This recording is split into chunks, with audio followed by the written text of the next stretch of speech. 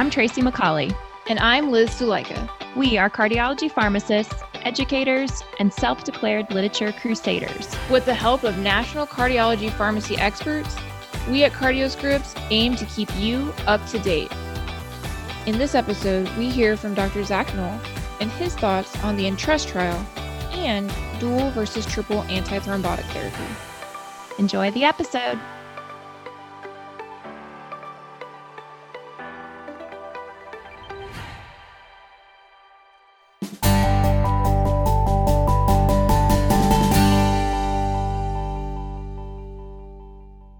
Dr. Zachary Knoll is an assistant professor at the University of Maryland School of Pharmacy and a clinical pharmacy specialist at the University of Maryland Medical Center, where he practices on an adult general cardiology service.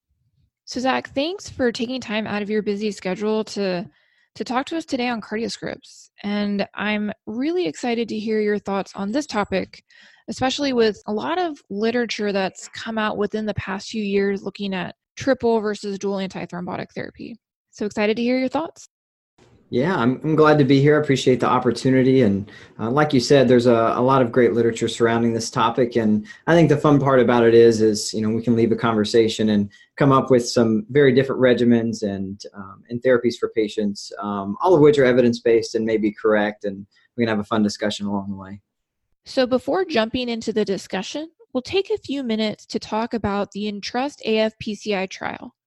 So this came out in September of 2019 in Lancet. And the purpose of ENTRUST was to evaluate the safety and efficacy of antithrombotic therapy with an edoxaban-based regimen versus a vitamin K antagonist or VKA-based antithrombotic therapy regimen in patients with atrial fibrillation who had undergone percutaneous coronary intervention, or PCI. This was a randomized, multi-center, open-label study, and participants were randomized in a 1-to-1 ratio to an edoxaban-based regimen or a VKA-based regimen. So for those in the edoxaban group, they were placed on edoxaban 60 milligrams daily, with the dose reduced to 30 milligrams daily if patients had moderate or severe renal impairment, a body weight of 60 kilograms or less, or were also using specific potent P-glycoprotein inhibitors defined in the trial. Additionally, patients were placed on clopidogrel 75 milligrams daily. In the VKA-based regimen, patients had a goal INR of 2 to 3 and were also placed on clopidogrel 75 milligrams daily and aspirin 100 milligrams daily. Patients were included if they had atrial fibrillation requiring oral anticoagulation and if they had successful PCI for acute coronary syndrome, or ACS, or stable coronary artery disease. Patients were excluded if they had mechanical heart valves, moderate to severe mitral stenosis, end-stage renal disease, if they had treatment with fibrinolytic therapy, were on chronic NSAIDs, had platelets less than 50,000, or hemoglobin less than 8 grams per deciliter. The primary outcome was a composite of major or clinically relevant non-major bleeding, defined according to the International Society of Thrombosis and Hemostasis, or ISTH. The efficacy outcome was a composite of cardiovascular death, stroke, systemic embolic events, myocardial infarction, or MI, and definite stent thrombosis. A little over 1,500 patients were randomized. They were about 70 years of age, about 3/4 were male. The median CHA2DS2-VASc score was 4, and the median HAS-BLOOD was 3. Creatinine clearance was around 72 milliliters per minute, and about 52% of patients had a clinical presentation of ACS. For those who were on a vitamin K antagonist, their time in therapeutic range was about 63%. The primary endpoint occurred in 17% of those in the edoxaban group versus 20% of those in the VKA group. So this was found to be non-inferior but not superior. In terms of the efficacy outcome, this occurred in 7% of those in the edoxaban-based regimen and 6% of those in the VKA-based regimen. So Zach, what are your thoughts on this trial and really thinking about ENTRUST in conjunction with some of the other recent trials that have come out looking at triple versus dual antithrombotic therapy? Yeah, I think we all knew data with edoxaban and comparing dual versus triple therapy would be forthcoming in light of the other trials that have been published.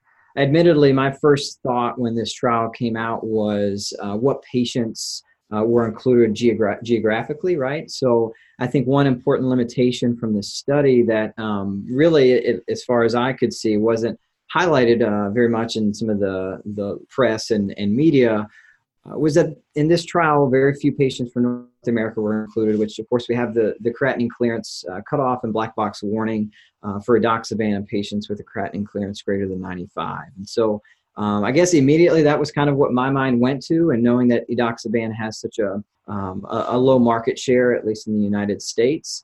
And so while I read it with interest, I also, I don't know, I kind of feel like it has limited applicability to most of our patients that we treat. So these results look, pretty good though, right? So dual antithrombotic therapy for everyone? Well, so yeah, that's a very, very compelling question, right? And so the thing that I love about this topic in discussing triple therapy is that it's very much patient specific. And so, you can take bits and pieces from each of the trials and try to apply them to your patient population. But I would say most patients can do dual antiplatelet therapy. I would venture to say that there are some patients where triple therapy may still be appropriate. Though I know, myself and others are leaning more and more towards dual therapy based on not just Entrust, but the other trials such as Augustus, ReDual, and Pioneer. Going more into patients that were included. So only about 52% of patients had an ACS event. How do we go about extrapolating this to maybe our higher risk patients, like our STEMI or even our NSTEMI patients? Yeah. So, you look across not just Entrust, but also Augustus, ReDual, Pioneer. It was about 50-50 in all of those trials as far as the number of patients who presented with ACS. And there are further breakdowns on what percentage were STEMI. I want to say roughly 20% or so were STEMI. And so I'll concede that, those are the patient populations that you might want to, consider triple therapy or at least have that discussion. But I think you also have to weigh in bleeding risk, and just because a patient had a STEMI, at least in my opinion, is not necessarily a reason that you have to do triple therapy, particularly if you're using a more potent P2Y12 inhibitor, such as ticagrelor or prasugrel, which I know is also a contentious topic in and of itself when we're talking about dual therapy. So that really leads into my next question. I mean, Zach, how do we go about extrapolating this to our other P2Y12 inhibitors like ticagrelor or prasugrel? So specifically in Entrust, about 92% of patients were put on clopidogrel.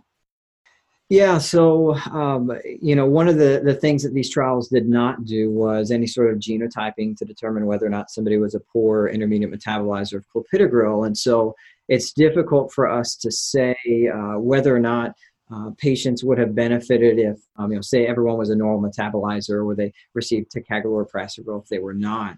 I will say that personally, I am okay using, say, ticagrelor or based on more recent data, maybe even prasugrel in patients who are receiving oral anticoagulation, simply because there is kind of that unknown for me. And, what if the patient is a poor intermediate metabolizer and you've removed, more or less the vast majority of their antiplatelet effects. And so I think you've got a vulnerable period there and a situation where the patient might benefit from ticagrelor or prasugrel. That being said, if you're looking just strictly at the evidence, the data is absolutely with clopidogrel in this setting. As you said, over 90% of patients in this trial and the others receive clopidogrel.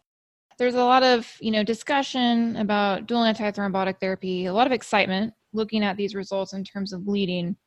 But Zach, can we really definitively say that ischemic outcomes between triple antithrombotic therapy versus dual is really non-inferior? Yeah, looking across these trials, they all had a primary endpoint of bleeding, not of ischemic endpoints per se. What I do think is interesting, though, is that we've seen a very, very consistent theme across the trials. And so, meta-analyses and systematic, meta-analyses have been published of these 4 trials and have shown that, indeed, it does appear to be safe from an ischemic standpoint as well. Of course, it's difficult to power that study. it's much easier to power a study based on bleeding. And so that no doubt is the reason why we've seen that primary endpoint for the given trials. But I think it's safe to say that it probably is non-inferior just based on the culmination of evidence to date. So Zach, you're out rounding on your cardiology service. Who are the patients? What do they look like that you would, apply INTRUST or we'll even go back to Augustus? Who are the patients that you apply this to? So I don't want to rephrase the question, but in my mind, I've started to think of who are the patients that I wouldn't do it in. All right, I feel like my default has become dual therapy in the vast majority of patients.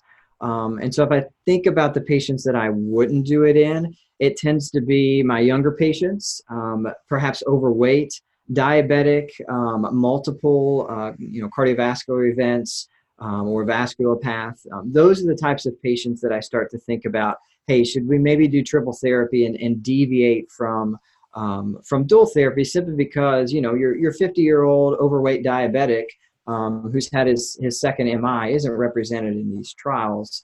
And you may be able to make the argument that triple therapy may be better for at least a short duration. So Zach, we've had a lot of good discussion, but just, for our audience, what are your final thoughts or clinical pearls for them to take away? I guess one thing that comes to mind in this discussion is dosing of the anticoagulants, and one of the things that I've had come up on rounds and throughout the course of patient care is dosing, in particular of rivaroxaban, based on the PIONEER AF PCI trial. And so that trial looked at rivaroxaban 15 milligrams plus a P2Y12 inhibitor. It had two other arms as well, obviously. But in my experience and in my opinion, I'm a little uneasy about using the lower dose of rivaroxaban, simply because I'm not entirely sure that the same stroke benefit is there. And if you look at that trial, no one in the trial had stroke. In fact, it was an exclusion criteria. The CHA2DS2-VASc score was around 3 or a little bit more in those patients. But I guess it's just more of a word of caution more than anything when we're dosing these anticoagulants. It's become increasingly complex, and a thoughtful discussion needs to be had, a multidisciplinary discussion as well. I think by and large, I would say that dual therapy should be our default in most patients, just based on the fact that it does reduce the risk of bleeding. And aspirin is kind of on the out and out in a lot of ways, and this is one area that it is. And we've jokingly talked about previously how one of our favorite things to do is stop aspirin in patients, right? And I think we can continue to do that in the ACS and post-PCI population. I will say one thing that I've noticed since the publication of these trials is a reflexive reaction by members of the medical team to not do aspirin at all in the setting of ACS. And this includes patients who come in pre-PCI.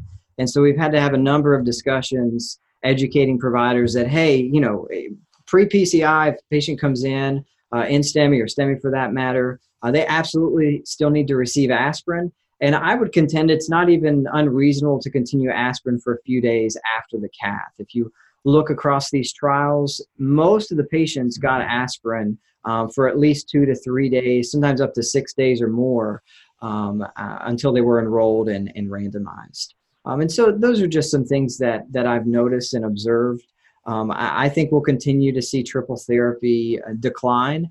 But I do think there are select patient populations who are at a very low bleed risk but a very high ischemic risk who may conjure some benefit, or at minimum, we don't really know if it's as safe in them to discontinue aspirin and just do dual therapy. Well, thank you so much, Zach. And on behalf of Tracy and I, we'd like to thank you for your time and for joining us on CardioScripts. We're grateful to all the people who've already contributed, and we're thankful for those who have shown interest in continuing this journey with us. And the next episode will feature Dave Dixon, where he and I will discuss icosapent ethyl and some of the recent developments with that entity and other sort of interesting things in the lipid field. For more information, you can visit our site at cardioscripts.com. For more questions or conversation, join us on Twitter @CardioScript. Talk to you next time. Well, Liz, did you have a nice holiday season and a good start to 2020? I did. I made a few New Year's resolutions. A few New Year's resolutions? Right. Well, so I'm transitioning to becoming a vegetarian. Oh, vegetarian. Not to make like a statement, but just because you're so old because you were turning 30. Yeah, I feel like turning 30, I need to make some like pretty drastic changes because that's what you should over do. The hill. Right.